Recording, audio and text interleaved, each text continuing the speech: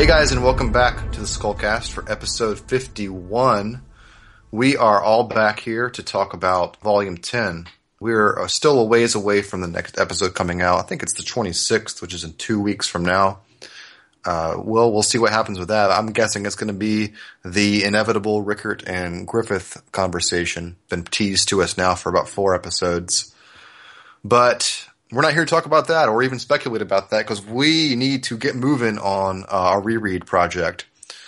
Last time we had this conversation was episode 49, I believe, with Volume 9, and that was a chock-full episode. And this section of the Golden Age is just, I mean, in my opinion, it's just insanely dense. It covers so much material so quickly, and there's so much to talk about every little scene. So we won't even beat around the bush. We'll just get moving. As always, I like to start these out with talks about the cover. And I didn't actually write anything about the cover yet, but just kind of flying by the seat of my pants.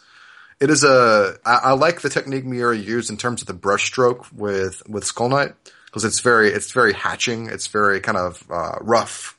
I was just going to say, how about it has Skull Knight on it? I mean, that's pretty. Yeah, sure. That's pretty awesome. Pretty fucking cool. Don't bury the lead.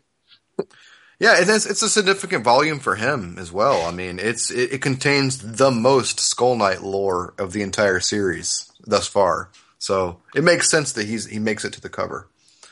And I also like that we get yet again Guts with his heroic looking red cape. We saw that in Volume 9 as well. I still don't think of it as red in my head whenever I see it in black and white, but it's brown. Yeah, I guess so. I don't know. But either way, it's clearly red. Miura's trying to tell us something with that. Sometimes it's blue, though, or at least it will be, I think, on Volume 11's cover, unless that's supposed to be like the shadows. But no, it looks pretty damn blue. Yeah, I think you're right. I think Miura doesn't really care. Yeah, he's just like, what would look nice on this cover? The background's kind of orange, let's make it red. You're probably right. Yeah, I don't have much to add to it. Well, I think the pose of Guts is pretty fucking heroic. Yeah. And one thing is the whole, Rocky outcrop thing.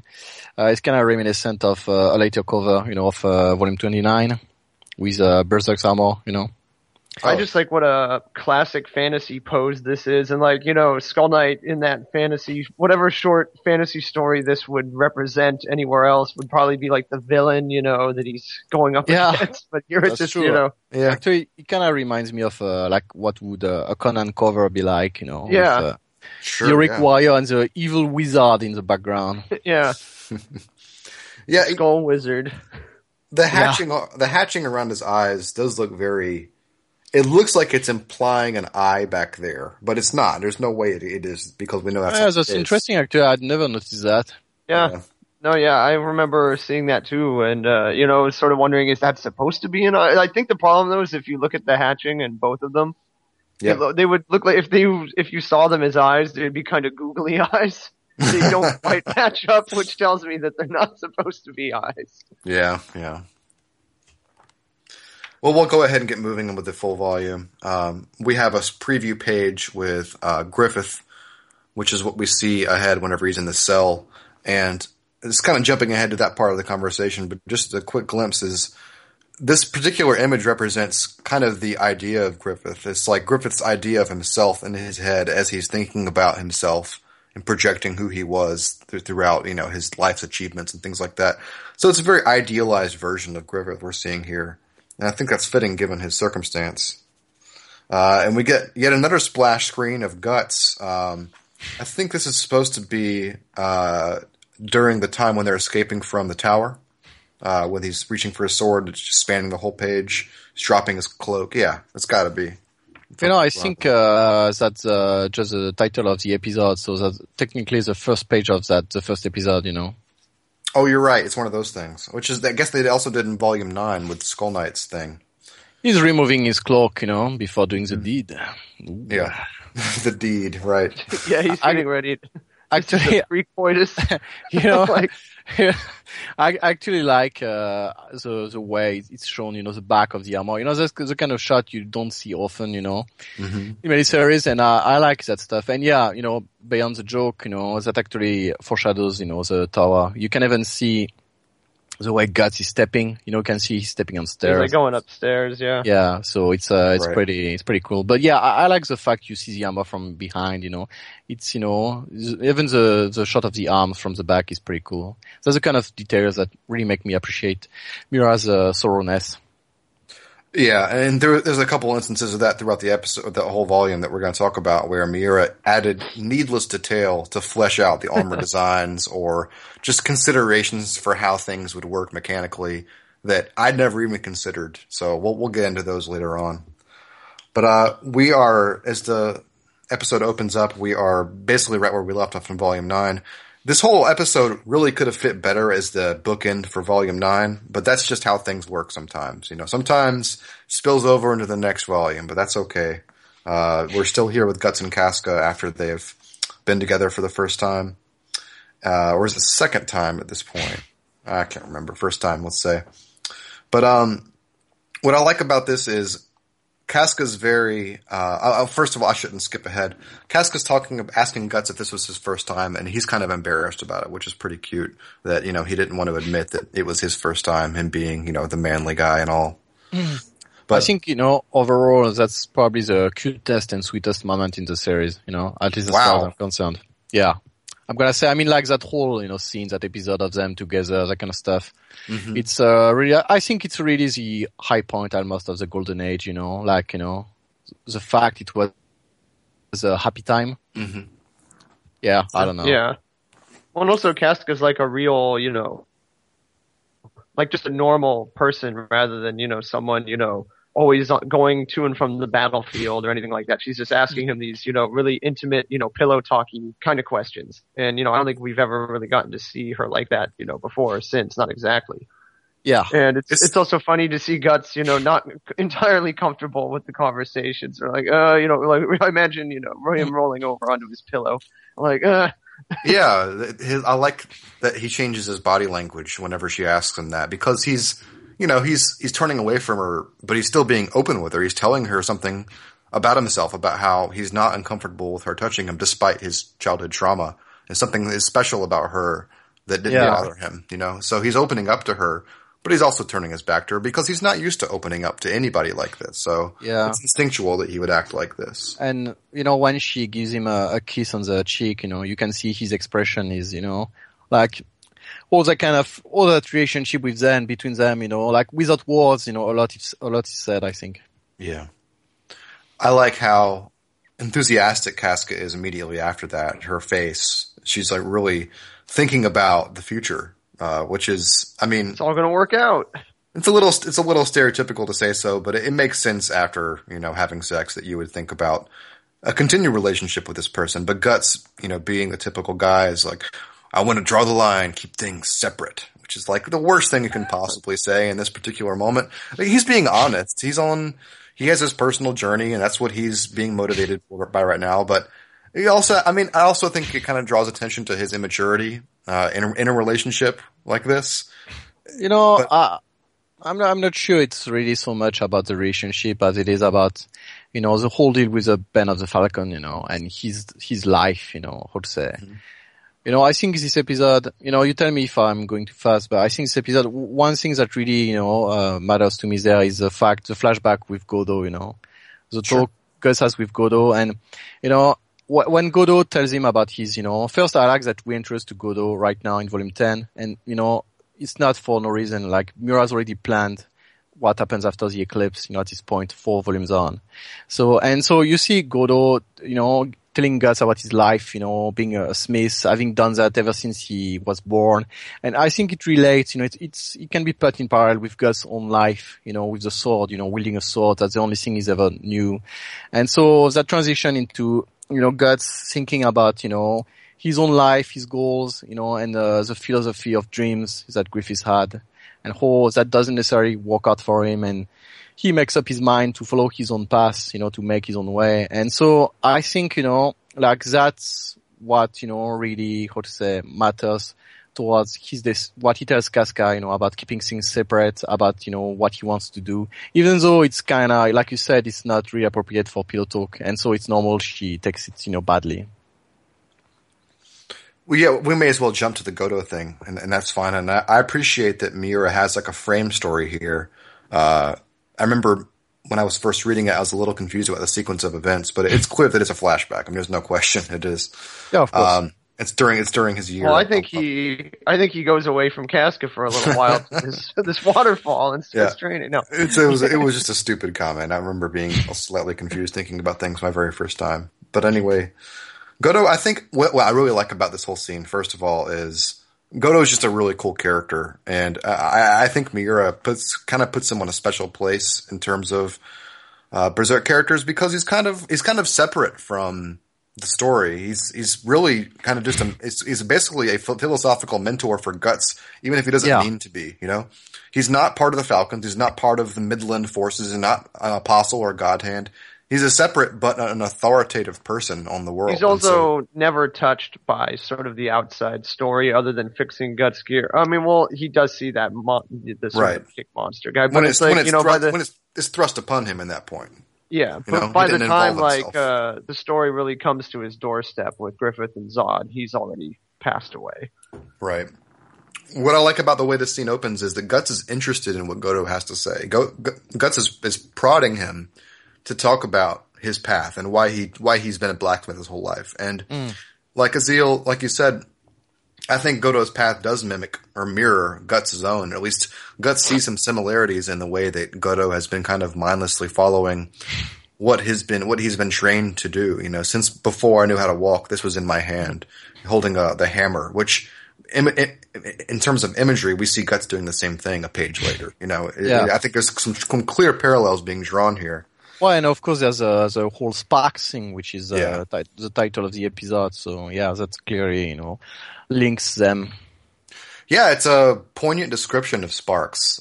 It's the flickering moments of life. And, Guts has a similar thought whenever he's reflecting on his own life as we continue on. I like that Miura chose to not only just show Guts just fucking chopping logs, which is how this whole thing starts, but Guts is also, he's on a personal introspective journey, And so it's nice that he shows us these private moments because, I mean, in my opinion, we get too few of these. And I know you have to judiciously intersperse these kinds of moments, otherwise it becomes too predictable or, almost expected. But I love to get inside Guts' head. I love to see these kind of things. And also, it's almost, it's like all been like, just if you want to talk about just the density of these episodes, you've got his intimate moments with him and Casca, along with establishing Goto and what he was doing there, and his philosophy on life, and Guts thinking sort of about everything. And then we go back to him and Casca. I mean, it's just a really, really thick, busy, heavy episode. Yeah, I mean. It's all really good though too, and I mean, yeah, like you said, this is one of the more interesting moments where we have Guts thinking about himself and his place in the world and sort of what his belief system is or his way of life. Yeah, and what he wants. Yeah, and I mean, there's lots of great imagery just with like the sword coming literally out of his hand as an extension. Yeah, and also it's one of my favorite character collages on that same page with all those. Oh yeah, the way it's arranged, it's just really magnificent. Yeah, the composite shot is great. After he's at this, he's reflected about it, and he tells Casca that he wants to, he'll help with the rescue of Griffiths, but he wants to stick to his guns and be his own man and not, go back to that. He wants to walk his own path and all that. And she actually gets really angry, and because from her point of view, all she can see is that he's being selfish, pretty much just like Griffiths. So yeah, it's true. It's not very tactful of him, but after that, of course, he tells her he wants her along, and it's that's that kind of stuff that makes me say it's one of the sweetest moments.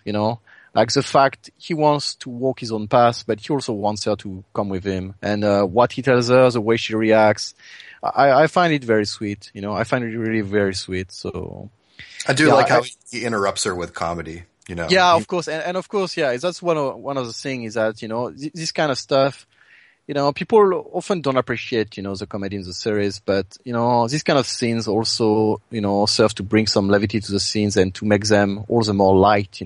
Like people nowadays, like there was a thread recently where someone say, the series light, should go back to darker moments and stuff. But what they don't realize is that, light moments have always been there. It's it's part of what it is.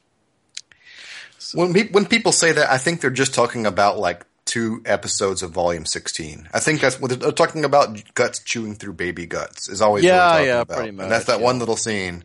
It should be that the whole time. But the thing is, like it's people who they have this shot, in their head, and the one where Guts is almost, hesitating to kill Jill or something like that, or, so. It doesn't bear repeating. Well, before we move this scene out from this scene, I wanted to comment on something that seems obvious to what we would talk about it for newer readers, is that they're naked this entire scene, which, makes strike some people as odd, but I think it's not gratuitous. It serves the purpose of they're also laying themselves bare throughout this whole scene, Oh yeah, of course. Of course they just had sex. I mean, that's a given that you would still be naked, but I don't think there's really anything gratuitous about it. I mean, it is not like, Yeah, it's not depicted. This is not erotic, right. like at all. Yeah, I mean, it's not depicted in a sexual way, and it's also something that Westerners might not necessarily get, but there's not the same taboo for nudity in Asia than there might be in the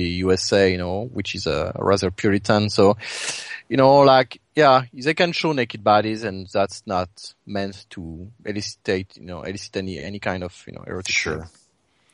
And as the scene ends, we have this shot away from them as 2 woodcutters spot the Cobra apostle in the distance. Yeah. And it made me think that from this one instance, wouldn't there be more apostle sightings than you think, given this kind of thing? Well, this is them coming together now, I think. Of course, they're gathering, but I'm just saying if there are that many and things like this happen, I wonder how many times that's happened in the Berserk history, that kind of stuff. Probably a lot, we just don't see or hear about it. Well, it's the same way that people, talk about elves, but, like in the big cities, people, say, there's no such thing.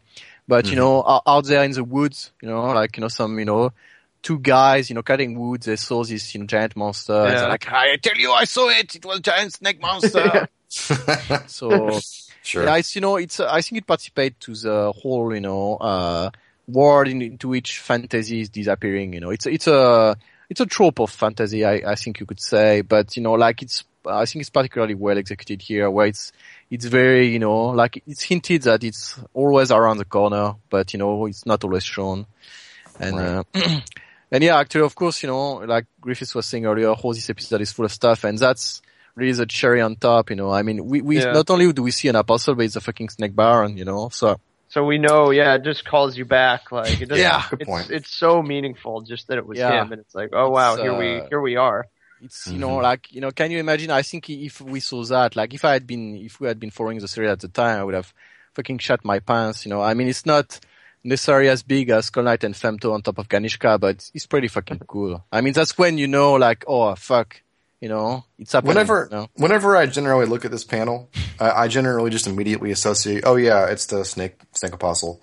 And I never really looked at his mouth. You can actually see the outline of his face and the tongue, the very unique looking tongue coming out of his mouth like that. Very cool. Yeah. Yeah, it's pretty fucking cool. And then of course it cuts to the Barret, and that's like, right. We see that it's still, it's moving too. It's migrating as well.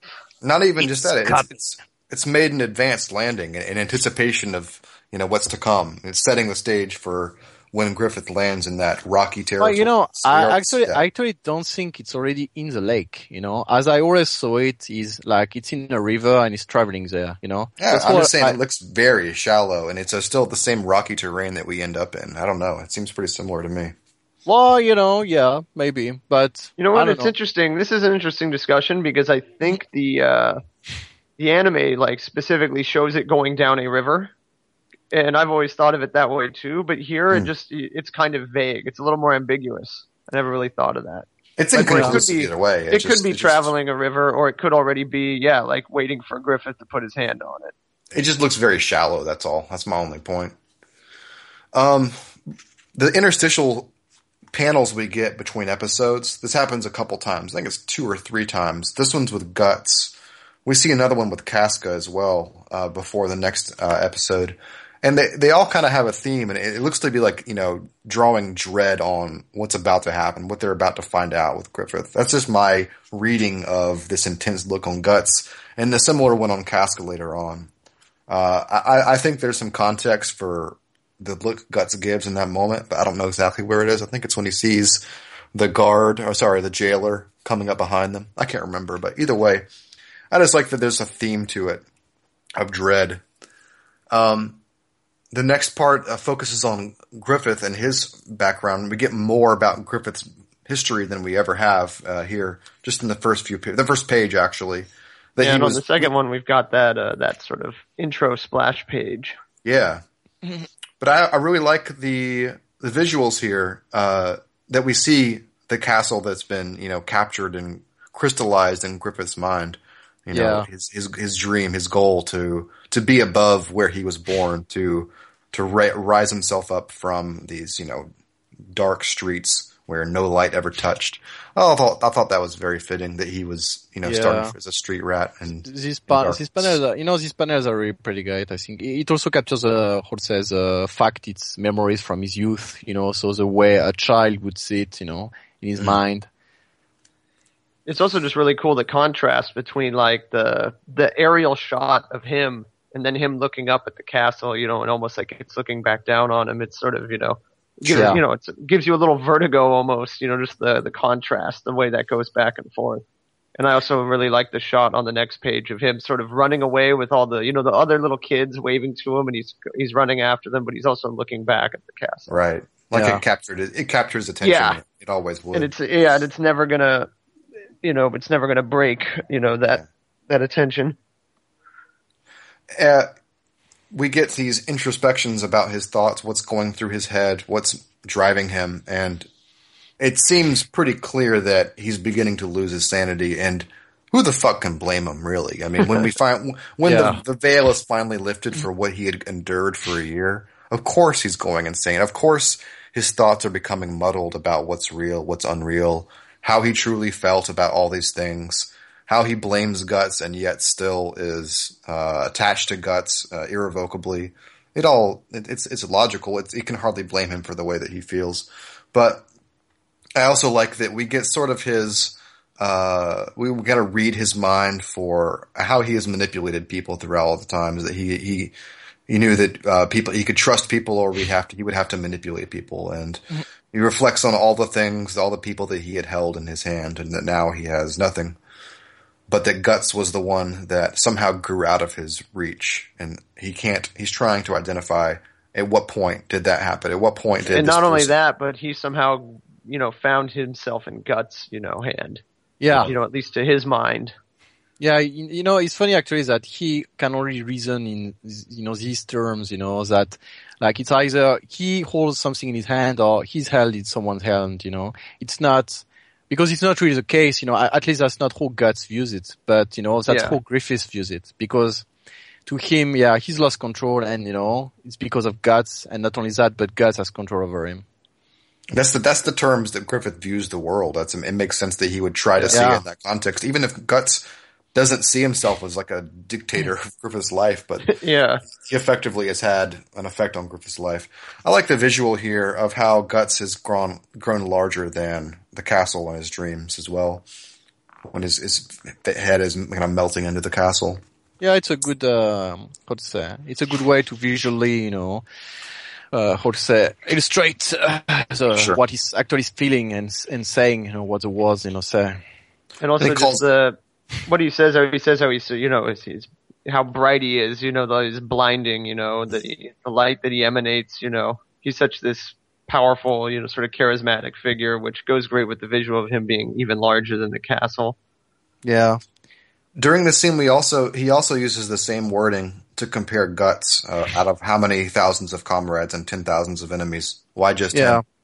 Which is, we see that again in volume 12, of course. Yeah, actually, I always thought that it's, like this scene, this, episode really is the key moment into which Griffith essentially loses his mind, and also like the decision to sacrifice, comes from that point, like specifically, Yeah. And of course that's what he says before sacrificing. We finally get a little glimpse at his condition whenever he's calling out Guts' name. I do like how you can't see much. You can't even see his head. It's still enshrouded in darkness. It's just this figure that you hope as a first-time reader is not Griffith because of the condition, and it's not happy. Yeah, and the shot of his eyes, also, like you see one in a bit earlier, and you see another one there in the dark, and it's very, like I always had the feeling that his eyes are just sort of unblinking, And it also reflects. To me, it's always been very powerful, reflecting on the state of his body, He gets a visit from these dark, otherworldly creatures. We've discussed these things before. I can't remember the consensus we came to. I think I had initially postulated that perhaps they were part of the Vortex because of how they're kind of a conglomeration. But yeah. I don't think it's anything that specific. It's also not nearly as, I don't know. Either way, I think it's merely the God Hand using these as a medium to communicate with them. And then that's kind of obvious, but I kind of just mean the nature of these.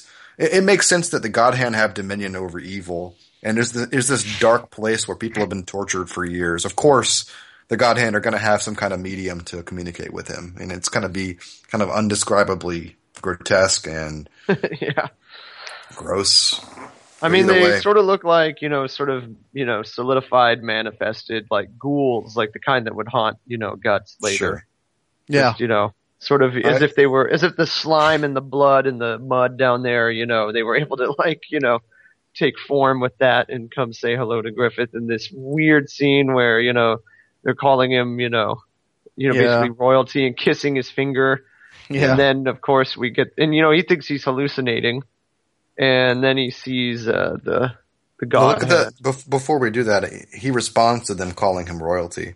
Like his mouth moves at it. It's almost smiling at the recognition. Before but it's also sort of, it's almost like you could also take it as like the way, I mean, it's a pretty brutal looking mouth at this point. Oh yeah, it could almost be like an ironic sort of grin, like, really. Sure. I also appreciate, of course, that I'm trying to think of this again as a first-time reader to be introduced to that Escher dimension, the God Hand dimension again. Well, they would be reminded of Volume 3, Of course they would. Yeah. I'm just saying it would be an exciting moment, Yeah, to see these guys again, to know that this time is coming.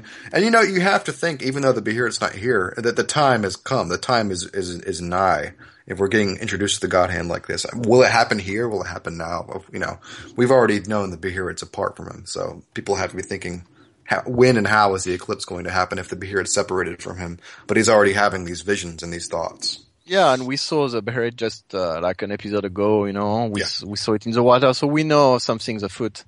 Mm-hmm. And of course, I think to me it's the same. Like it's a continuation of the thing with the Snake Apostle and everything. It's just getting there. You get the feeling that things are coming to a close very soon. There's one thing I meant to do before we recorded and I never took the time to do it, which is the God Hand in the Dark Horse translation call him, "O Blessed King of Longing." But that translation's always seemed off to me, mostly because I can't reconcile the intent with it. And I wonder if it actually means something more along the lines of the kinsman that we long for, or something like that. The person that we want to be among us, that kind of thing. Because I'm not sure Blessed King of Longing means anything, by itself. No, yeah, it's kind of meaningless. Actually, I should ask Perla, she could tell us. And again, it's not super important that we know it is not a special title, because it doesn't make sense for it to be a one-time title, never spoken again, for it to have any significance. It's just a one-off weird translation I was just curious about mostly. Anyway, we'll move right along. The Falcons are gearing up for the infiltration mission. I appreciate Miura's kicking things into high gear.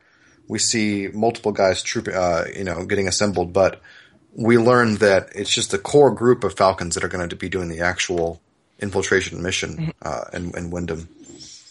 There's a bit of comedy when Casca takes the horse. She's still a little sore from the previous day. Actually, before that, if you don't mind, I was, I was actually stricken by Rickert, when I read that.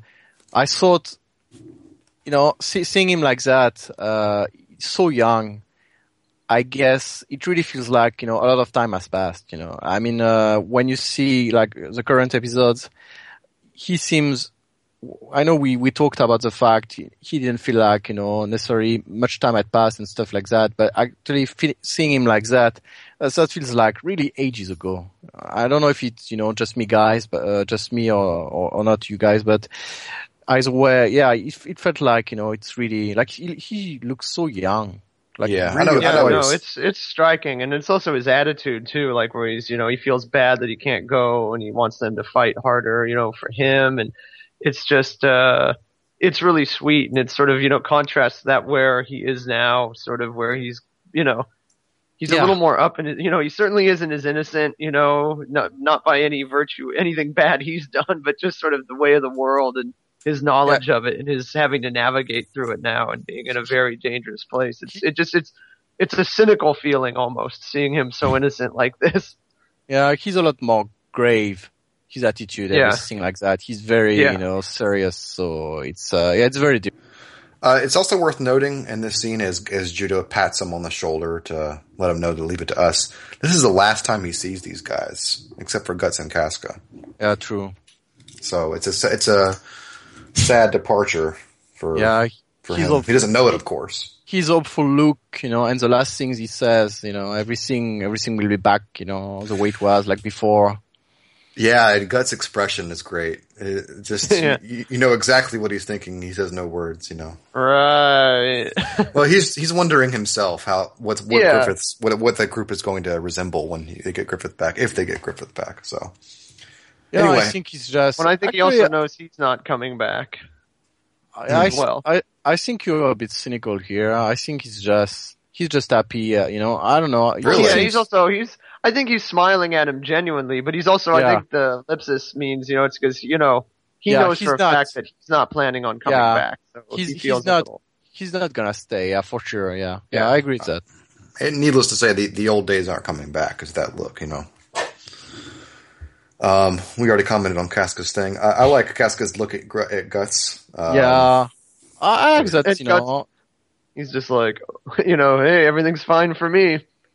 And, I think it's pretty funny, and at the same time manages to comment on her, like a real, I don't know, maybe a lowly bodily, thing, but I find it, interesting that Miura manages to make it into something funny, but at the same time he communicates the fact that, they're a couple and, stuff like that, and there's, like, it changes things, even in small ways. Oh, yeah. And we see that a number of times. What I like about immediately after this is that Casca, it struck me to see Casca leap into command like this with this heroic looking shot of her gesturing to the corner there. Yeah. Like that. She's going to have to regain that confidence again when she's restored. I doubt it's going to come naturally, when we're talking about further down the line. Yeah, I agree. Into the future. I doubt she's going to be just like this when she comes, but it's going to be great to see her, to have that restored. If that does happen, just like that. And there's also the fact, like we don't see it this time, but Gus eventually comments on how he even, as her lover and longtime comrade and everything, he underestimated her actual abilities. When he saw her during the eclipse, for example, the way she behaved, everything like that, at the time he could see that she was really a leader, not just, good leader, but really someone exceptional. Right. Anyway, there's one thing when they ride out, you see Gus and Casca exchanging a look or stuff like that, and you see Judo looking at them and not saying anything. And I think it's this small scene is interesting. The way he looks, like he doesn't look all too happy about, what's going on. And I think he notices at the time what's going on between them. Like any good and requited lover. So yeah, sure. I think that look on his face, that's almost a Griffith-like look, except for Judo. I think it's just sort of because it's the moment of, recognition for him. Yeah. Because obviously he's going to be, very magnanimous, and was before, he left the Hawks even, but now it's like, this is where he knows, like, Yeah. It's like, he's been courting this girl for a while, and then her ex-boyfriend came out of juvie, and then just rides back in and has sex with her, Yeah, I feel like, this is a really an unguarded moment for him. That look on his face where it's just like, oh, there's the moment where his heart is breaking. It's worth noting that he never holds it against Guts, though. He's a good guy. Either of them. He does not hold any sort of grudge. He's a very genuine, sort of person, What's crazy is that it's exactly the kind of guys that no girl ever goes for. The good guy, the loser, who's I don't know, who's fixing the printer of the hot cheerleader and while she's getting banged by her, football, playing, boyfriend in the adjacent room, Yeah. So that's universal. I'll hold your coat for you. Yeah, and the thing is, what's funny is that Judo had such a fan base, among girls at the time, and probably still does. But why, this kind of guys, this kind of attitude just never. He's happy for them, and he actually even tried to set them up together while he loves her. That's retarded. I'm sorry, Judo. You're fucking, you're the worst. This upcoming sequence here is honestly, it really is. This whole adventure that they take in Wyndham, getting there, getting in, and getting out, is one of my favorite sequences in the entire series, like bar none. It's just great. So loaded with dynamics and nuance. You think you know what to expect, and then they throw another curveball at you. And throughout the whole thing, we're going to see all the Falcons use their unique abilities and talents. It's I hate to use the example, but it's like they're a party and they each have unique abilities and they're all using them to their fullest extent to get out alive. So. What I actually like about this is that it's definitely to me one of the coolest parts of the Golden Age arc. Absolutely. Volumes 9, 10, 11. And it happens mostly without Griffiths or with him as an invalid. So there's often many people who say, I don't know many people, but there's been people who said in the past that Berserk was, as much about Griffiths as about Guts, that kind of bullshit. And, or at least during the Golden Age. But, I think this shows that the Golden Age arc, it was really always, and like everything else, about Guts and his experiences with these people. And these were his friends. And to me, that moment is really important to cement that, the pain he felt when they died, Right. I don't think these parts are that great. Not as great as before. When Griffiths took a bath and yeah, that was awesome. And he showed his bare hair. Good stuff. I mentioned, like I said, the adventure they're going to take, what they're about to be faced against, but also it's also the witty exchanges that are throughout this whole sequence. Yeah. Miura just throws jabs left and right, and almost all of them are genuinely funny, and they still make me laugh out loud whenever I see them. Like the way this one starts out, the way it starts out is Guts talking about, could the secret passage really be here? Like, I'll stop being a mercenary if we find it this quick. And you're like, well, here it is. I guess it's going to be retirement for you, Guts. And he's like, fuck, stuff like that. Totally just adding to the dynamic between the characters. It's just fun stuff. Like you were saying about, just sort of the inherent comedy in these scenes, right after they find that secret passage, then, there's this disagreement sort of between Guts and Casca, and it starts to come into conflict, their personal relationship and their, command relationship. And it's just funny to see her get in his face. And, they were both sort of worried about each other, and poor Judo and Pippin are like, they've got these great looks on their face where, first they look shocked, and they're looking at each other like, oh man. And then at the end, after they finally settle it, after Casca has to sort of, chew Guts out and tell him, hey, I'm the commander here and don't worry about protecting me and all this stuff. Follow your superior officer's orders. Like, then they're just laughing at him. And it's just a really cute little moment. She chest bumps Gus, which I like. That's pretty cool. Yeah. That's and why. He's like sort of taken aback, like, whoa, and gets right in his face. It's her version of grabbing the boob. And, I've always thought that people nowadays in Guts Party, he essentially does whatever the fuck he wants, like Shurike will say, no, don't do it. He's like, oh, I'll do it anyway. Or he'll be like, yeah, okay, but then he just does it, Yeah, so the thing is, if Casca comes back, that's the kind of thing that she'll be like, take care of it, and she she just punched him in the face, you know, and it's like, all right, we'll do it another way. I'm cutting you off the blaze wheel. You know what would be so funny? Is if when she did come back, if there was a moment, I could see her doing this, where she just punches him in the face and he complies, where everyone else sort of realizes, like, first of all, like, wow, she's a lot more violent than I expected, but also, I guess, you know, this is how you have to communicate with him. This is what he understands. So like, she's on the same level. Yeah. That's how you get it across to him. Yeah. The last big talk he and Casca had, it came to sword point, so. Yeah. Yeah. So anyway, yeah, just to follow up to what you were saying earlier, I think what you said about them being a party and everything like that in a kind of role-playing way. And yeah, very simply, I think the way they interact with each other, the jabs, the little jokes, they really come across of a group of friends. Mm. You know, just that. They're friends, they're having, you know, not fun, but they're adventuring together. They know each strength and weakness they might have, you know, each other. So they're really complementary and they get along well. And yeah, I think it's just very, you know, we don't get to see that in the big war scenes. We'll get a shot of Judo, you know, knifing a guy, and Rickard and Pippin maybe, you know, like something, but you don't get to see these guys, like the main guys together. Well, and of course it's all sort of, it's a twist of the knife too, because I mean, they emphasize it more when Griffith comes back and, you know, helps Pippin, you know, get them out of trouble with the fireball, and he points it out, and it's sort of this moment where they're all like, yeah, you know, we've got the band back together, and aren't we great, you know, and it's like, you know, yeah, in retrospect, it's not so great. Yeah, it's their last adventure together because it's where they're left thinking, even as Griffith is concerned, like, it's all going to work out. You know, it gives them this false hope that, you know, like, yeah, you know, this can work. Yeah. Yep.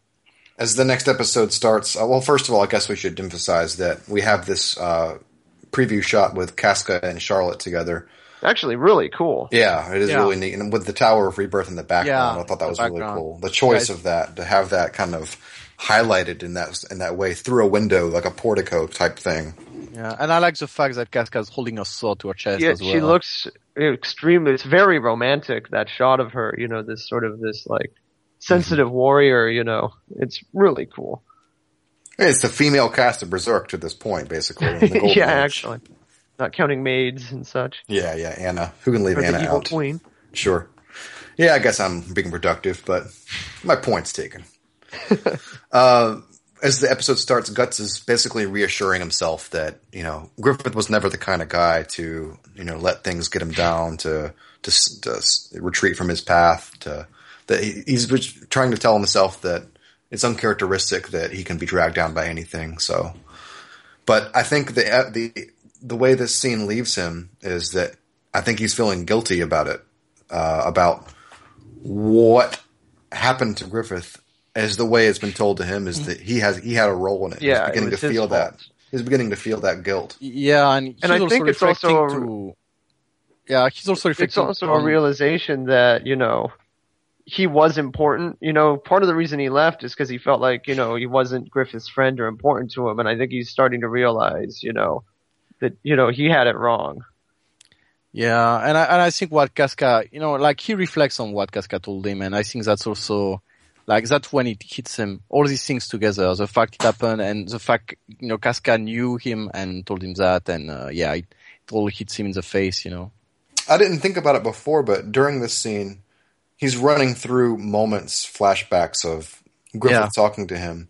And, you know, there's one where Griffith doesn't even bother to give him a real answer about why he saved him, and then he obviously Guts is realizing in this flashback that perhaps he meant more to Griffith than he realized, because Griffith then asks him to validate his actions. Do you think that I'm cruel? Yeah. And then it hits wordlessly that he knows suddenly that, you know, Griffith clearly put a lot of weight into Guts' feelings, and he probably didn't realize it until he really thought about it. So, yeah.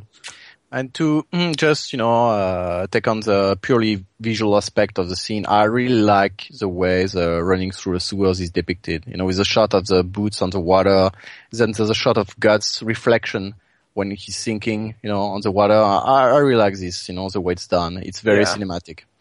So, yeah, I just figured I'd point it out. Sure. I've always commented that I appreciate getting these statues, these kind of. Oh yeah.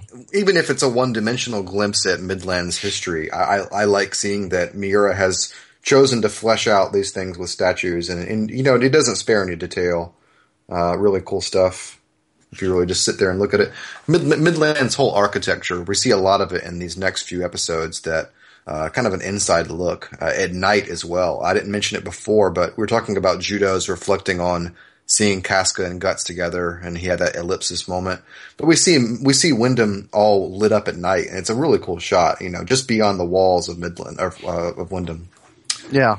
Anyway, we're in the mausoleum, and they encounter their informant, who I can't tell who knew or who didn't know that Charlotte was the informant. It looks like it was a surprise to Guts. I didn't know if it was a surprise to everybody else as well. Well, of course, I don't think Gus knew, but the others seem to be, like Judo and Casca. Judo seems to be pretty knowledgeable about it. Pippin looks skeptical. That's the only reason I really say it. But, I've mentioned it before. I think it was way back in podcast 2, but I think it's notable that Charlotte recognizes Casca from before. But of course, she misinterprets who she was. She thought she was a man. She didn't realize she was a woman, is what she says. And now she does. It's because she had sex. That's why. And Gus kind of comments on, he kind of makes fun of it. Yeah, he's the dumb, jerky boyfriend in this instance who's joking around with Judo.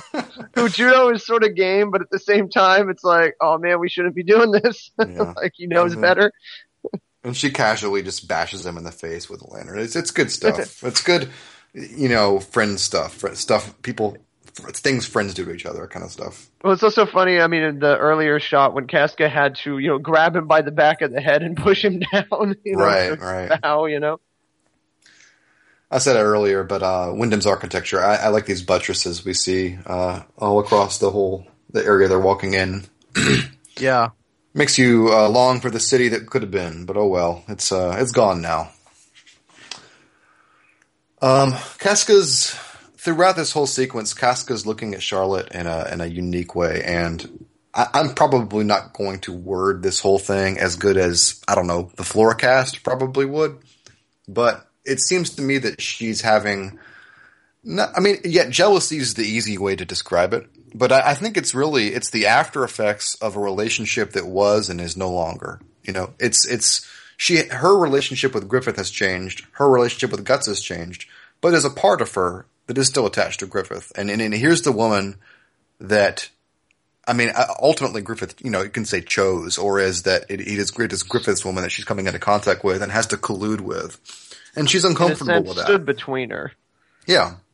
And she's having to work with that while being a leader, while knowing that this is the princess of the kingdom. So there's a lot on her plate, and she gets a little reflective about that throughout the whole thing. There's several moments of this distracting her, and Guts has to kind of keep her back on task. Sorry, I lost my place. I'm writing a note down. I was kind of ad-libbing for a second there. Well, I think you described everything pretty well. I was actually waiting for an interjection, but no, I don't know about that. So, well, yeah, I'm waiting for the Floracast to cover this ground, and then I'll weigh in.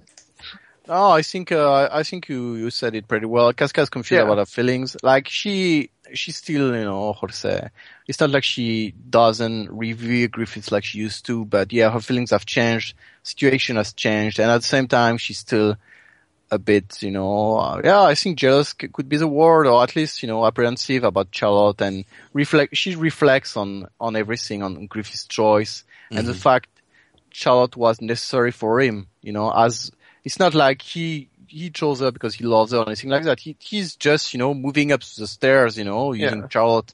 So I think it's a pretty complicated thing, and it might also be a case of reflecting on how she was deluded maybe to think of Griffiths as a potential partner at some point because of the way she is, and she knows how he is because like she complained to Guts that, he was selfish like Griffiths. So she knows how Griffiths is deep down. She knows he's not necessarily a good guy, Right. And I think it's also hard for her to see Charlotte sort of fawning over him, in her, descriptions of, oh, he'll be fine. it'll be, he's so tough. He'll have the strength to, get through this and everything. And it's a nice moment when Guts comes over and, puts his arm around her and, sort of kids around with her. But she really does appreciate it and grabs his cape there at the end, and he appreciates that. It's nice. And I think, but I mean, it's good now, but I mean, they also have some jealous moments coming up. So there's a lot going on. Before that happens, Judo is very blunt and asks what happened a year ago to Charlotte. Cause, it gives some insight that they may have heard rumors, but the actual actions of that night were sworn to secrecy by the guards. So it's neat that we get to see this reveal because Charlotte tells them that Griffith was in her chambers, and then you see this panel of Casca looking, shocked at it. But she probably maybe put two and two together. What would turn the king against Griffith so quickly like that? It makes some sense. She probably had some kind of idea of it. But it's also, to consider that the Falcons were in the dark on this issue. This huge betrayal of the country that they'd saved from the brink of war. Suddenly turning on them in a day, and just to ruminate on why for a year without an answer, had to be quite a predicament. What about the tower? What do you guys think about it? Looks like a tower. I mean, on top it's nothing special, but the inside is a hell of a scene. A hell of a locale. I didn't write anything down about it, but the design has always been rather unique to me.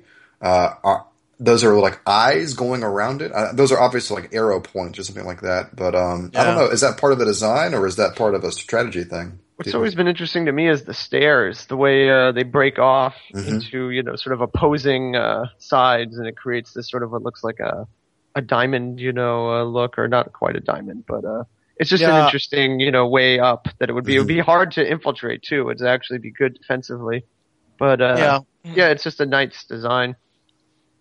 Is it perspective or is it tilted a little bit to the right? I think it's perspective. Okay. The reason I ask is because the foundation is a little, fragile. The thing it's built on, this giant gaping hole in the. Yeah, it could be, and it's also old. The fact it's old, the masonry. Like you can see the bricks, in a lot of the parts of it. I think that's supposed to be like. Yeah, it's not even, some of the. It's not even bricks; it's stones. It's Oh yeah, sure. Uneven shape, so this thing is like Charlotte comments on it, on the fact it's very old, so. Also, we see the moon in there, so we get a little bit of perspective on the timing of it all. A couple days before the eclipse, I would guess. Shock! The eclipse is coming. Judo is suggesting about how to progress, and he offers that they could take her as a hostage. Charlotte as a hostage, which Casca initially has a problem with, but it is a logical thing to do, and Charlotte then volunteers herself to make whatever happens happen.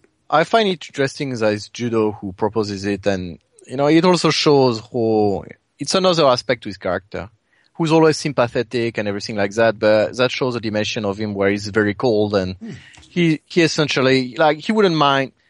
Would he hesitate to kill the princess or something like that? I'm not sure. He's very faithful to people he considers his comrades, but in a case like that, he's also very practical. Pragmatic, where it's like, if it's us or them and we have to put the princess's life, basically hold it for ransom, let us go or we're going to kill her. What do you kill her if necessary. Yeah. For a tactical advantage. That makes me think, he's the kind of guy that would be a good right-hand man to a villain, would he have minded, killing, Julius or Adonis or something like that? I'm not sure. Actually, when you think back to it, I'm not sure. This is the kind of guy that, he doesn't ask too many questions. I don't know. Well, also what's interesting about the way he's convincing Casca is that he uses her feelings against her to convince her, basically, saying, after all, that way she could be together with her beloved Griffith. And she gives her pause, like, I don't want that, though. Twist the knife, yeah. It's like, oh, by the way, I'm hurting a little too over here. So why don't you eat it? But no, it's interesting because it is sort of, he is like, in some ways, even though he's also a very nice guy, an intelligent guy, and he sort of described himself that way to Guts before. Like, he is kind of Griffith light, where he's good at a lot of things, but he's, Griffith is sort of the best at a lot of things, and that's why he came to his side. Yeah. What I like about this next part is that Casca explains in very full detail why it would be a bad plan to take the princess. It shows that she has thought about this, or at least is quick enough to realize the tactical implications and the strategic implications of taking a princess hostage and what that can mean for the Falcons moving forward. It gives us an insight into her mind, and it would be great. I look forward to seeing that, her back and fully restored, and what that kind of mind could offer the team as well.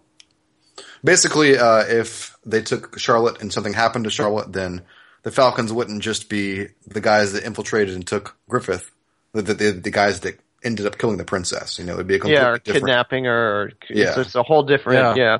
It would utterly ruin their reputation. As we sort of know, I don't know if Casca realizes it, but there's no going back anyway. There is sort of no salvaging it. But I guess her idea is that there'd be nowhere they could run at that point. Yeah. I think she actually makes a very good point. It's very sound, but in any case, it's doubtful the king would have let them go. Sure. But she doesn't know that. Yeah. Right.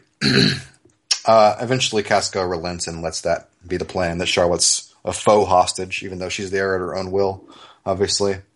What I like about this next panel is Guts looking like bored, saying we're wasting time on this crap. I need to get a screenshot of that, just so I can post that to make fun of people that complain about the pace of the series.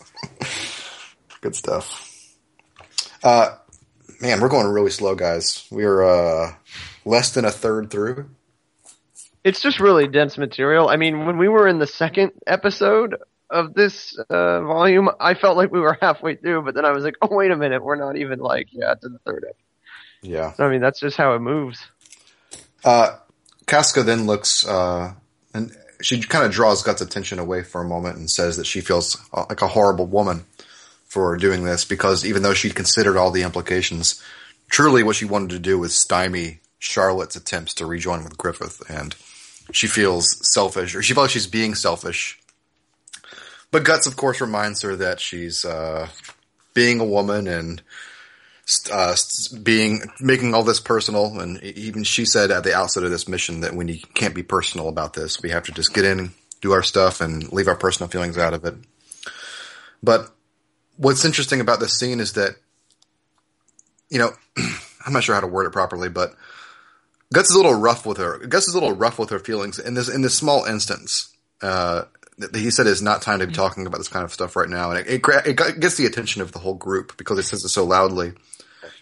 And she apologizes, but I think Guts is beginning to feel the weight of basically human and complicated relationships. These things aren't something. It's not something he's used to dealing with, and particularly not on such a critical mission. And so I think we see a little bit of that angst here on this page, and on the next page. Yeah, and there's also the fact that I think Casca is very honest about what she feels, and I think she's probably even too harsh on herself. She goes to Guts right away and tell him right away how she feels about, she might be, a hypocrite and, that kind of stuff. And I think also very simply it might hurt Guts' own feelings, that he has for her, to know that she's still, sure. Taken up with this kind of stuff, about Griffith and the princess and that kind of stuff. So I think, it's essentially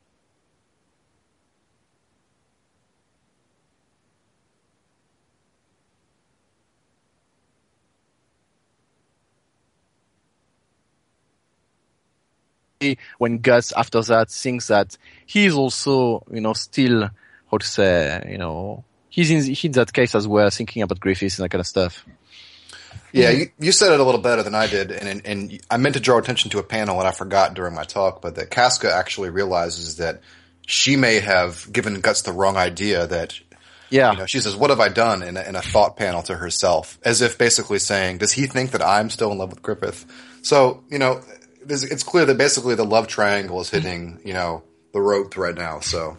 Yeah, that's the thing is that, it's pretty much, I mean, I don't think there's much of a love triangle in the series, but. Well, there's the effects of a love triangle, Yeah, that's the point here is some kind of the crystallization of it, right. These pages. And, so, Yeah, well, it's just pretty much what we said earlier, and I think it's all very complicated because of what Casca feels, regarding Charlotte's wish to be with Griffith, what she feels toward Guts, what Gus feels towards Casca, and what he also feels towards Griffith, and what happened because of him. So, or at least what Griffith might perceive was because of him. Mm-hmm. So all these things, it's a very complex situation from the, relationship point of view. And I find it interesting that Miura bothered to go in depth with that kind of stuff, So, because at its heart, Berserk is a seinen story, but, it's not like it necessarily should have that kind of stuff.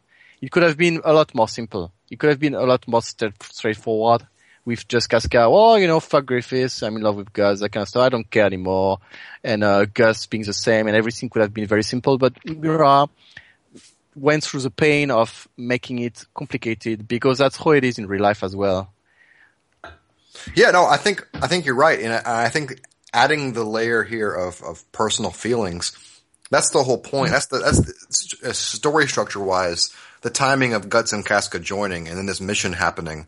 I think that's all, of course, is intentional, because it's adding to the dynamics of this mission and making it more difficult because everyone's feelings are involved. I think it's all. And there's also, especially adding to that, you could also say even Judo's feeling come into play, because he's also being a fucking hypocrite. The way he talks to Casca about it, the way he says about Charlotte, even that might be some petty way to, make it painful for her. For all we know. So I think I think he was just getting his way in that particular instance, personally. Yeah, I agree with that. I also think that's, he didn't necessarily add, some kind of, other intentions behind, but yeah, it's still like, there's many people's, emotions, catalyzed in that moment, and we actually get more of that later on as Griffiths return to the Falcons and everybody gets crazy, as a scene with Carcass, but that's for another time. But we'll get there. This is my point is that this is a part of the series where a lot of people's emotions are being considered and, put forward, put on display in a very raw way. Sure. We're lagging behind in terms of progress, so I'm going to kind of speed it up. If you guys want me to slow down, if you guys have things you want to say, please interject. So, Judo pulls a technique here. He said in Volume 8 that he was never good at any particular thing. This is pretty fucking impressive. Killing two guys with two knives in the same movement at the same time. Yeah. I mean, that's no slouch. That's a pretty sweet move he pulled. Well, I think we could say that was his specialty, the knife throwing thing. Sure. Yeah, he might not be a Bakiraka, but yeah, he was pretty good at his shit. Yeah, I mean, he ends up taking out a Bakiraka with that same skill, so it puts him on the same level, if not higher, using puck logic. Anyway, we go back to the scene of the encamped Falcons, those that were wounded or had to stay behind for other reasons. I think it's this troop ultimately gets completely decimated by apostles. So we never see any of these guys except for Rickert ever again. Man, why do I do that all the time? Rickert ever again. Rickert goes out to fetch water, and he sees light on the horizon reflecting off the water, and he initially thinks it's an elf. A fairy, yeah. Right. And she, Miss Rasheen, obviously, and she flies over him. And what I like about this is that this whole scene, the way the scene progresses, is that Rickert's running back, and then all he sees is just darkness. It's just everything's in flooded and just engulfed in darkness, and all he sees is the campfires with no bodies around. And of course, we have this magnificent scene where the Count is dangling the corpse of one of the Falcons over him as his face emerges from the darkness, lit by, I'm assuming, the fog that emits from an apostle is what it looks like it's happening.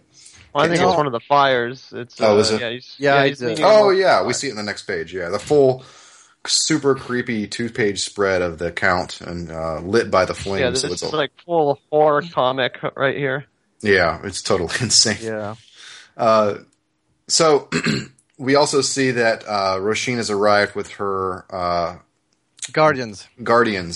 So does she travel with her pseudo apostles? I guess she did. I think only the Guardians. Like she didn't bring her children with her, but yeah, these she did. Yeah.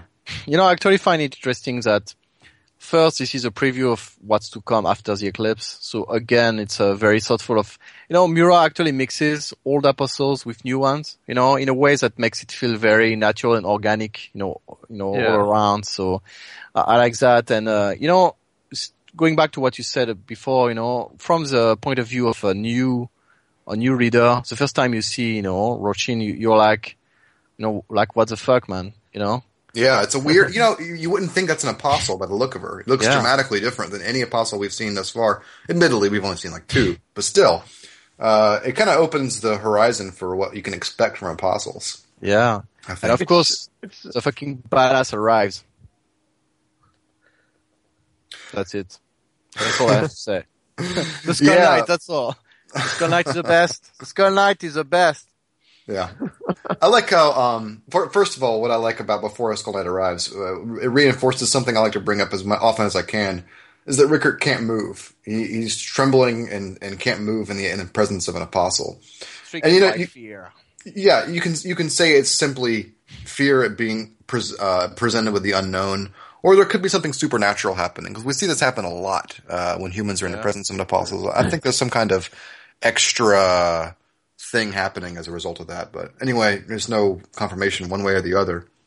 But yeah, Skull Knight arrives literally riding up. I love the perspective on this shot with Rickert looking tiny in the foreground and Skull Knight looking huge in the background. The contours that are present here with the cape and the horse's head. Oh, it looks super. I mean, what a fucking badass. It's one of the coolest shots. Yeah, especially even the front of his horse's, sort of armor there. It looks like the wings are spreading, Yeah. Also, the apostles immediately react and are stopped short, and he draws his sword. What I love about this next panel when he tells them to withdraw or to retreat it's that Sheen looks pissed, and then the Count just looks back like, "Oh, what do we do?" And she doesn't want to acknowledge it, but yeah, they're leaving, And I like how she sticks her tongue out. If that's what you were getting to. No, but whenever he draws his sword and tells them to withdraw, his face takes up the whole panel, and it looks it's very intensely drawn. It's a way that it's a technique Miura uses to convey emotion when it's an unanimated face. It's a very effective. He does it with a number of different times with Skull Knight, but it's very effective. And what I like about it is that he doesn't actually bother to kill them. He just tells them to go, and they go. Yeah, and they just know not to mess with him. It's just like there isn't any question. There isn't usually apostles. Like they're not afraid of guts. Yeah. Even when they've heard all these done, they still don't give them any respect. But, here they just immediately do withdraw. And just that look on the Count's face. Sort of like, I don't know. And he's looking back around like, are we? Yeah, we're going. Okay. Good. I actually considered why he didn't. Was it because, I thought about that too. I was about to say before you pointed it out, sort of like, why didn't he just kill all of them? I think it's because it needs to happen. No, I think it's simply, I don't think he could guarantee Rickert's safety and killing all of them and the Guardians all at once. There's a chance that Rickert might not have made it. Actually, that's my feeling anyway. My take on it is that he saw that, acting now would jeopardize, put his actions, during the occultation ceremony in jeopardy. Like, he's got one shot in these kinds of events. True. And so, like, you start messing up with things now, you're gonna, you're not getting another chance, like that's offsetting the whole thing and realigning it. So yeah, I think that's why he didn't. And there's I guess a difference between, like, we don't know obviously what the connection between, all apostles. I mean, you imagine that the God Hand can feel it and because of the connection to the vortex, when apostles are killed. So sending them scurrying away versus, slaughtering a whole group of them. Could, reverberate much more strongly and sort of give the warning that, here he comes. And there's one more thing I want to say about this is that I think it's worth noting, especially now with what's going on right now in Berserk, with the current episodes, that Rickert only lived because the Skull Knight intervened. So it's not any different from Gus and Casca. Without him, he would be dead. So he's also a survivor that was not meant to be like originally, So I think it's important to keep that in mind when you see the current events, because, like Griffiths might be all like, oh, well, you're alive, you're not branded, welcome back. But, in the grand, your buddies were going to eat me, Yeah. Yeah, really. in the grand scheme of things, like, I mean, the Count and Roshin are dead, but that's thanks to Guts. Otherwise, he might have seen them in the round. Oh, hi, hey there. I remember you. I did. Guts really did, Griffith a favor by killing all of these particular apostles. So Rickard could be like, hey, you're hanging out with these guys. What the hell? Like, this really brings it home.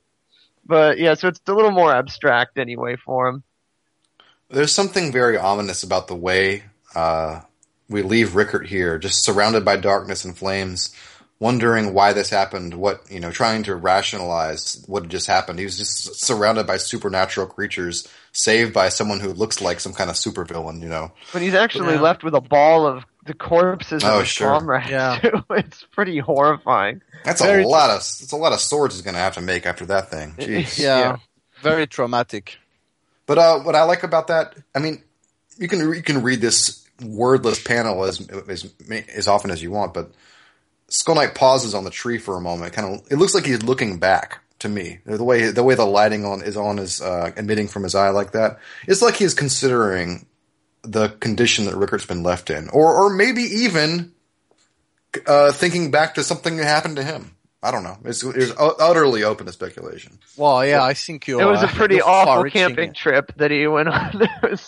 Did not. Yeah, work out. I know it's off the deep end, but we'll just move on. But I've got something that's a little less off the deep end, but it's interesting to consider. Do you think that Miura was thinking far enough ahead, as we just sort of referenced, Griffith's meeting with Rickard that we're on the eve of, that he purposefully used apostles that he knew were already going to be killed by Guts, and that he was obviously planning, the Lost Children arc at this time? Probably it was in his head. Yeah. Did he use them did he make the apostles that attack Rickard purposefully ones that were not going to be around when Griffith, when they could meet again someday? Did he just take that out of the equation for whatever purpose he has for Rickard and Griffith going forward? I actually think it's possible, but maybe not thinking that far. Using the Count and Roshin, I think it wasn't. I mean, he definitely used them just at this point as a nod to their presence earlier and what was just coming around the corner.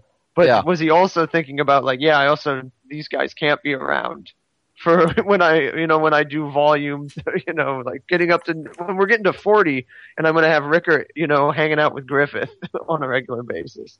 I think it was just coincidence. It just worked out that way personally, but it's possible that he had considered that he wanted to have expendable apostles. Basically, I don't know.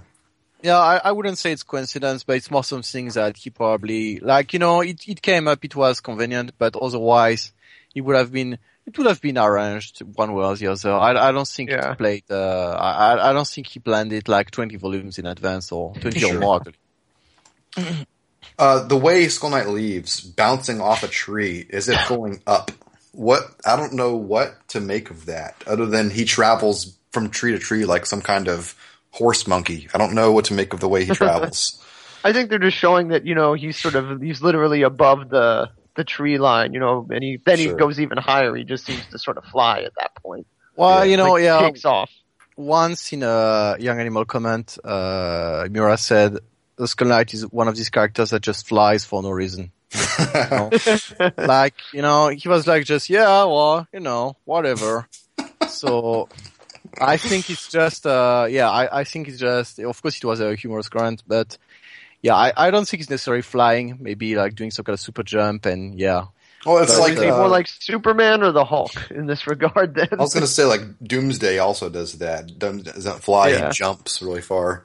Yeah, well, that's what Superman did also back in the day. Oh, yeah, right. Early just Superman. Jump over a tall building. Yeah. Right, of course. So, I think it just shows that he's got a super horse and he can travel like that. But, I'm not sure there's much of a point behind that. Yeah, there's not much we can learn from it either way. It's just a very enigmatic way to end the scene. It doesn't really matter what it is specifically. It's all to the same point that he is not on the same plane as, everybody else. Yeah, he's just a superhuman warrior that jumps with the moon in the background. We'll move on. We are descending down the Tower of Rebirth, and Charlotte becomes fatigued, and so Guts takes her up on his back, and Casca has a little moment of pause, goes, now this woman's working up her man. Yeah. First Griffiths, now you're fucking up my man. I fucking kill you, bitch.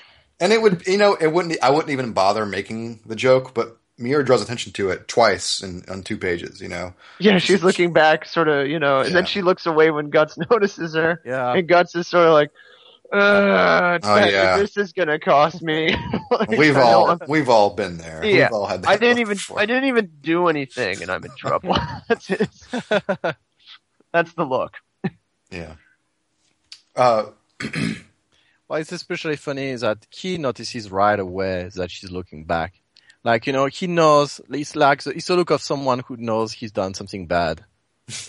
So I think it's a great relationship dynamic, like the fact, Well, at first it's just funny because Casca, first she has this sort of like sad little look on her face, and then later it's the the look away.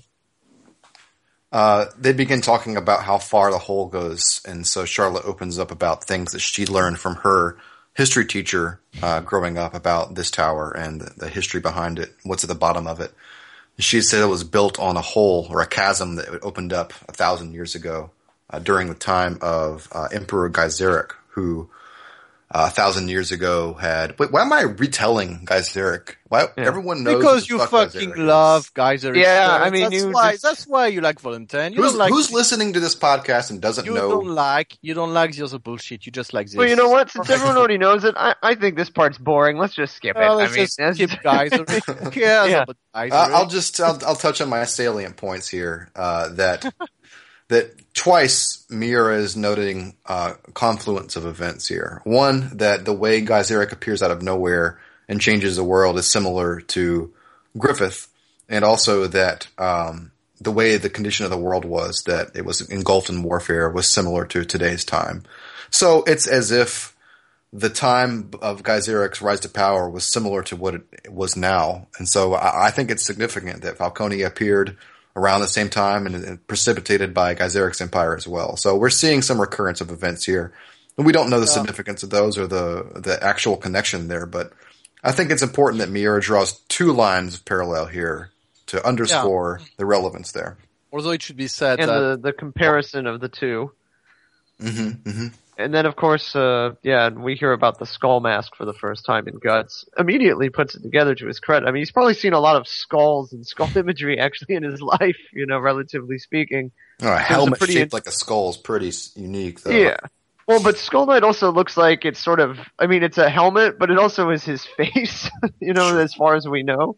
So, I mean, I thought it was a pretty good intuitive leap, and there's not really any evidence to connect them. I mean, it's still insane, the idea that, like, I wonder if the Skull Mask guy I saw, the other day is this 1,000-year-old emperor, Well, but it's a good leap on his part. At the same time, you've got this, like ghostly knight, with the skull helmet. I don't know. It feels like, I'm not, I don't think it's that far of a leap. I think I'm saying it's a good intuitive leap. Like it's something, he just, as soon as he heard it, he felt it, it rang true to him. But I mean, I feel like it's something more that he's feeling in the scene than he's actively thinking, Skull Mask, I think, I just saw a guy with a skull. It just, I especially like the way Miura does it with his eyes, and then the little box in white, Yeah, to see his eye, that means a lot to me, man. That we have a little bit of him as a man. It's just fucking amazing. I've zoomed in on that eye, and it looks pretty intense. Also, one of the other things I wanted to comment on was the look of his armor. Super ornate, filled, dense with imagery and animals, monsters, motifs, just all over the place. And it makes you wonder the state of the world at this time. Do you guys think that 1,000 years ago, the world was filled with the same kind of monsters we're seeing now? Was it just like it is now? Well, I've said before to you, personally, but I think fantasy was much more prevalent, and it's made clear through several points at the story, even by Flora later on, that kind of stuff. I don't think it was necessarily as extreme as it is now, like with pretty much monsters everywhere and killing everything. But yeah, I think it was pretty prevalent. I think maybe, Fantasia, the current state of Fantasia was, how to say, I think it might be in overdrive because of how it was, done. Kanishka taking up, all that mass of evil and bring it to the world at once. But yeah, I think it was, probably, there were definitely monster and story, and yes, the armor reflects that. The only other nerdy point I have to note on these, super important 2 pages is that the guys in the background all carry spears, and it made me think about the guys outside of Falcone's walls, also having spears. But of course, lots of people have spears. What's interesting? Go ahead. Well, I was just going to say what's also interesting when you look at the page of the warring, the first page. Yeah. You see guys with horn helmets, fighting other guys, and yeah, it's all it reflects to the period of the Greco-Roman Empire, fighting other tribes and that kind of stuff, and even these buildings in the background, are some kind of from that era, from other places. So I don't know if these are some kind of ziggurat, that kind of stuff. But yeah, it's, all of that is, pretty, how to say, I think it grounds this history, in a way similar to the War of Berserk right now is kind of medieval in inspiration. And that time is, Greco-Roman. Even though the more Gazerix were is not really from the time, but yeah, the thing, and the spikes also got on with that because they used a lot of spearmen at the time. So yeah, I think it's all conducive to that. Right. So yeah, these guys, we see, that, we see guys are fighting and we see dead. They actually, remind me visually of the former occupants of France, the Gauls, which were defeated by the Roman Empire. Cool. Yeah, that's it. After Charlotte's bit and after Guts thinks of Skull Knight, Judo chimes in, and basically we'd gotten the historical take on Gazeric, and Judo chimes in with kind of the mythical take. Basically, let's see what the low people believe. Yeah, pretty much. We get the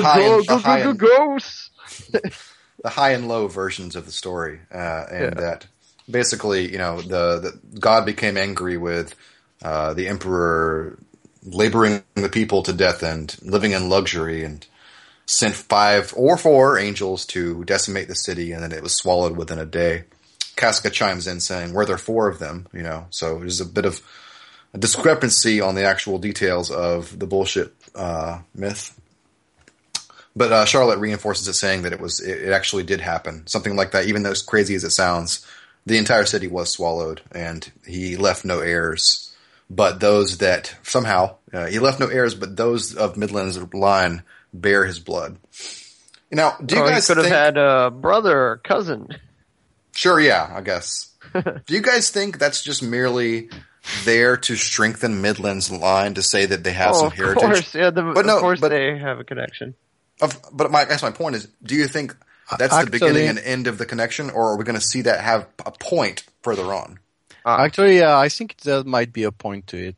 Okay. There might be something, there might be a connection. It's not where Skull Knight shows up to Falcone and says, "Get your damn dirty hands off my great grandniece."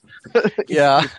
Well, I don't know about that, but yeah, I think there might be a connection to that somewhere or another.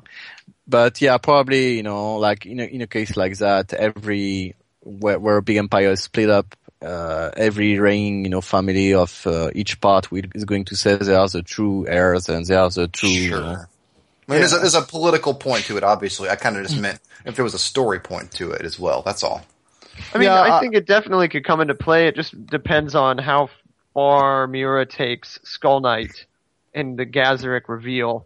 And if that's going to actually if that's going to go from being sort of passive information in the background that's kind of really cool to something that's, like you were saying, something that's an active point for the plot. Yeah, and there's also, from a more general point of view, causality, aspect, that there was once an emperor, reigning on that place, and it's funny that Griffiths would have, as his queen, a woman who was related to that man, you know, in a city that is similar to the city that man had at the time. So it's some kind of, you know, a grain, you know, the spiral of things, you know, repeating itself, but in a different way. So, yeah, I think it might be interesting. I mean, there's a connection in that way. Yeah, from that point of view, it's already, it is sort of already an interesting, you know, important plot point. Yeah, that's a good point. It seems like such an ephemeral thing, though, that 5 to 10 people realize that's the case, though. And while that is a connection, I wonder if that's all it's going to be. I don't have an answer to this. I don't have but here's my idea. I'm just wondering really, now that Mira's put that out there, if he had an idea to reconnect it, but we don't know, so we'll move on. And you know, even when it comes to Moonlight Boy's relationship with Griffiths and his parents, you know, people don't get it, so. Sure, yeah. That's true. Yeah, I mean, yeah. But that's a case where the reveal, I don't think the reveal is meant to be formalized yet. I think we're just ahead of the curve. No, of course not. But my point is, you say only 5 to 10 people could get this, but I mean, even much more obvious stuff some people don't get, so. Sure. We should not let that stop us. Yeah. And of course it's worth noting that Casca drops the torch and, the viewers or readers get a little more, of a look at what's at the very bottom of the entire. That there really is, you know, and that's after Judo makes the, you know, sort of the dumb joke about ghosts and holds the lantern to his face. Yeah. Charlotte, you know, squeals, Casca drops the torch, and then it's like, well, yeah, it is all real. There is reason to fear. Go ahead.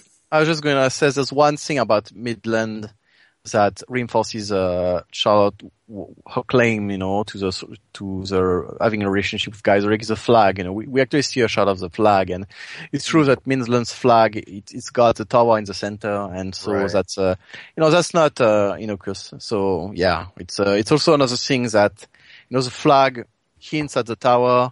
It's you know, it's a nice thing, a nice detail that was thought of in advance. I like that kind of stuff. Of course, that flag is now defunct.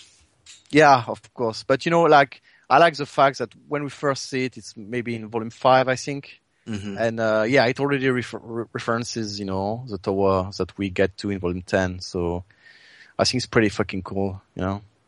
The details on these bodies, it appears that they all died and many of them died in different ways. It looks like some were burned to death and others were crushed to death by obviously the cataclysm, whatever happened to the city. Obviously it looks like it fell down the entire length of the chasm and, you know, was broken as a result of that. But also some of these bodies, the ones that bear the brands in particular, appear to be burned. I don't know how else to make of that texture. Yeah, I think it might but just be, you know, dust and musty, rotten flesh, you know, like, I don't know, some kind of, you know, of course, after 1,000 years, it's hard to guess what skulls would look like, but, you know, some kind of mummification, you know, like when the flesh has somehow become like that. So I think it's more an effect meant to be that than just burned. Well, the reason there's a discrepancy though. Some are pure skeleton faces, some are skull, but and others look like they have this texture on them. I don't know what to describe it other than skin, the remnants of skin. Yeah, why it might also be that we don't see the others as closely, you know, when we get a closer shot. Okay. At least that's my point, because like you see, there's a shot of the torch, you know, in the upper left panel of the page, and we don't see much of a detail on them. They could be just normal skulls, but then we get the closer shot, and they're the same skulls, but we see they have this texture, so. Yeah. Yeah. We've discussed this scene at length in other episodes as well, so we'll just move on, and assuming people have heard that stuff, and our thoughts on the significance of this event. We get to the bottom of the tower. Guts is suspicious about someone following him, but thinks it's imagination. Obviously, it's the jailer. Casca is apprehensive about what they're about to find, and there's this interesting panel where she's naked, or at least appears to be naked. It's obviously meant to be an introspective shot. I just thought it was a little strange to show her without armor. Obviously, she's thinking inside herself, and it's depicting that. But I don't know. It's a strange choice, I thought. Charlotte wants to be let down immediately to run to Griffith's cell and bang on it like an idiot, and they're all wary of what they'll find. Guts is the one that reassures Casca, who's trembling at the door, puts his hand on her shoulder, and she is able to get the courage to open up the door. I absolutely love as the scene moves forward how dark it is, and then they don't know anyone's in here at first. They initially assume that maybe it's been moved, maybe it's empty. Like Charlotte says, I was sure he was at the lowest floor, and then Guts sees something in the corner of his eye, and it's likely the glint of the helmet, I assume. That's the first thing that comes into the shot. And the episode ends with this just like really disturbing, the body of Griffith, the way it's arranged. It looks like it looks like a corpse. I mean, it doesn't look like it's a very unnaturally arranged body. And it's a pose of a body that's just laying down there, you know. Yeah. And of course, Guts immediately comes and holds him in his arms. And the condition of his body, I don't know, maybe it's that I'm getting older. It didn't bother me so much before, but to see his exposed ribs like that through the flesh, it's really gruesome. It's difficult for me to look at, even knowing it's a work of fiction. It's just really gruesome. I don't know how else to say it. Guts notes all the damage to his body, and obviously this, other than the superficial, emaciated, he has his tendons have been ripped out, his tongue has been ripped out, or cut out rather. He gets to bark at Casca, who's just trembling in fear, having what they found for the keys. Mira does this thing where people have been talking about this for 20 years now, about why they don't show Griffith's face. There's this mysterious thing where Guts and Judo see the face when they take the mask off, but the viewers don't see it. And Guts barks at Casca to get away, and they put the thing back on, while Guts says, it can't be Griffith. This just can't be Griffith.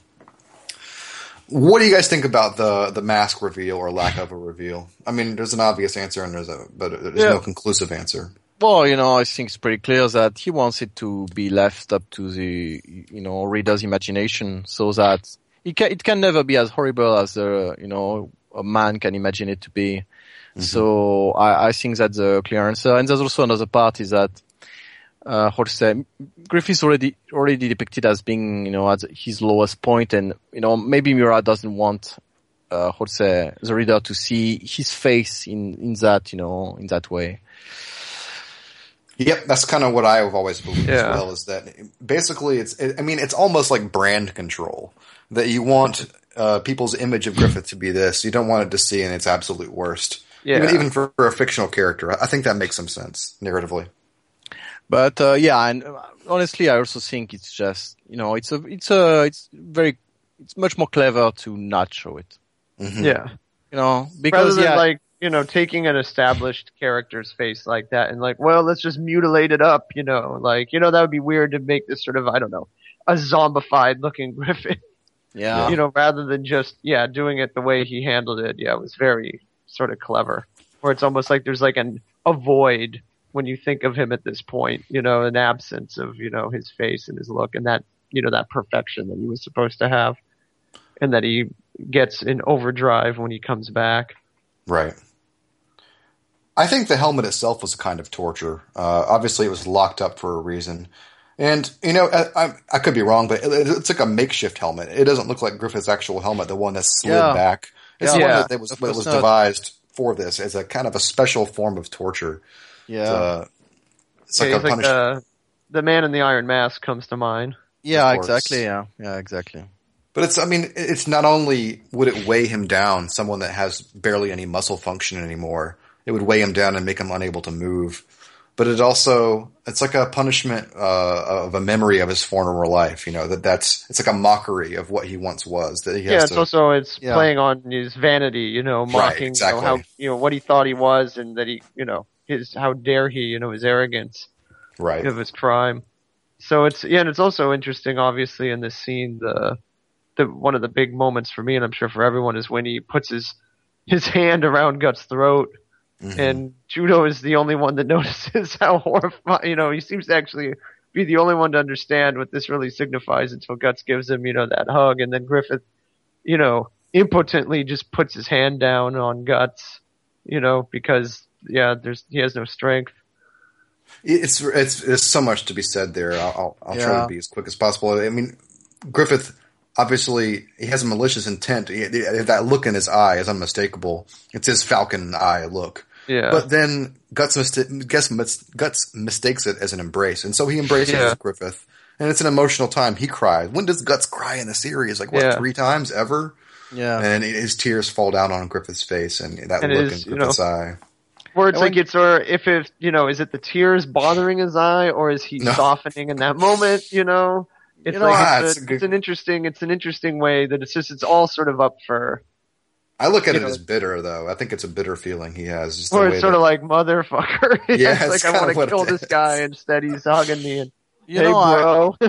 I actually think, even in the panel before, when Griffith sees Guts crying, when he puts his hand on top of Guts' hand, I don't think it's that clear cut. I mean, I think his first reaction is to try to strangle Guts because he's still in that, how to say, insanity of his. But when he does Guts, notice him crying, yes. Yeah, when he sees Guts crying and he put his hand on top of his, I think it's also a way to show that, like he can snap back to, like he can be reasonable. I think it's complicated. Yeah, I think it's complicated. Like he doesn't know if he hates Guts or if he,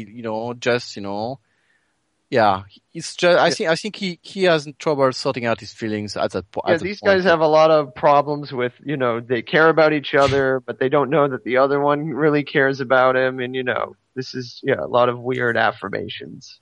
Again, a little chat would have gone a long way with these two. Yeah, a little open dialogue. What happens next is again one of my favorite Guts moments. The torturer locks them in the cell and gloats about his prized prisoner. And talks about how Griffith's skin and the muscle beneath was 1 in 1,000. He's gloating over what he's accomplished.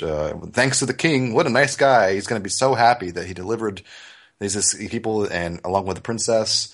And it's one of two moments in the next coming pages where the opponents think, we got it wrapped up like a bow, and then Guts just utterly wrecks their shit in like seconds. It just completely turns the tables in moments. And I think it's one of two instances where we're seeing how Guts' power has gotten just so crazy during his time away. And maybe he could have accomplished this a year ago. Maybe not. But these two feats, this and escaping Wyndham the way he does, it's implied that he's kind of reached superhuman levels at this point. Yeah, it's beyond expectation. I mean, it's like I just think of, sort of being able to, he can take over any situation on a battlefield just by himself. Yeah. He is to, killing people what LeBron James is to basketball, where, they sort of think, well, we got these guys under control, and oh shit, just when he stands up and he turns around, and he's got that sort of, that murderous shade over his face, It's a great look on his face. Are you the one? Are you the one that did this to Griffith? That look. Yeah, where it just seems so innocent, the questioning, he almost looks childlike, but what's coming. Yeah, spears the guy, holds him over the pit, cuts his tongue off. And, gives him a 10-second class in torture, basically like, okay. You like to torture people and cut their tongues out. He's choking on his blood, and Guts says, "I can't hear you, speak clearly." And that totally cold look, it's amazing. Drops him up. As cool as that moment was, it was not nearly enough. It could have been way worse. It should have been way worse. The guy deserved so much worse than that. Yeah.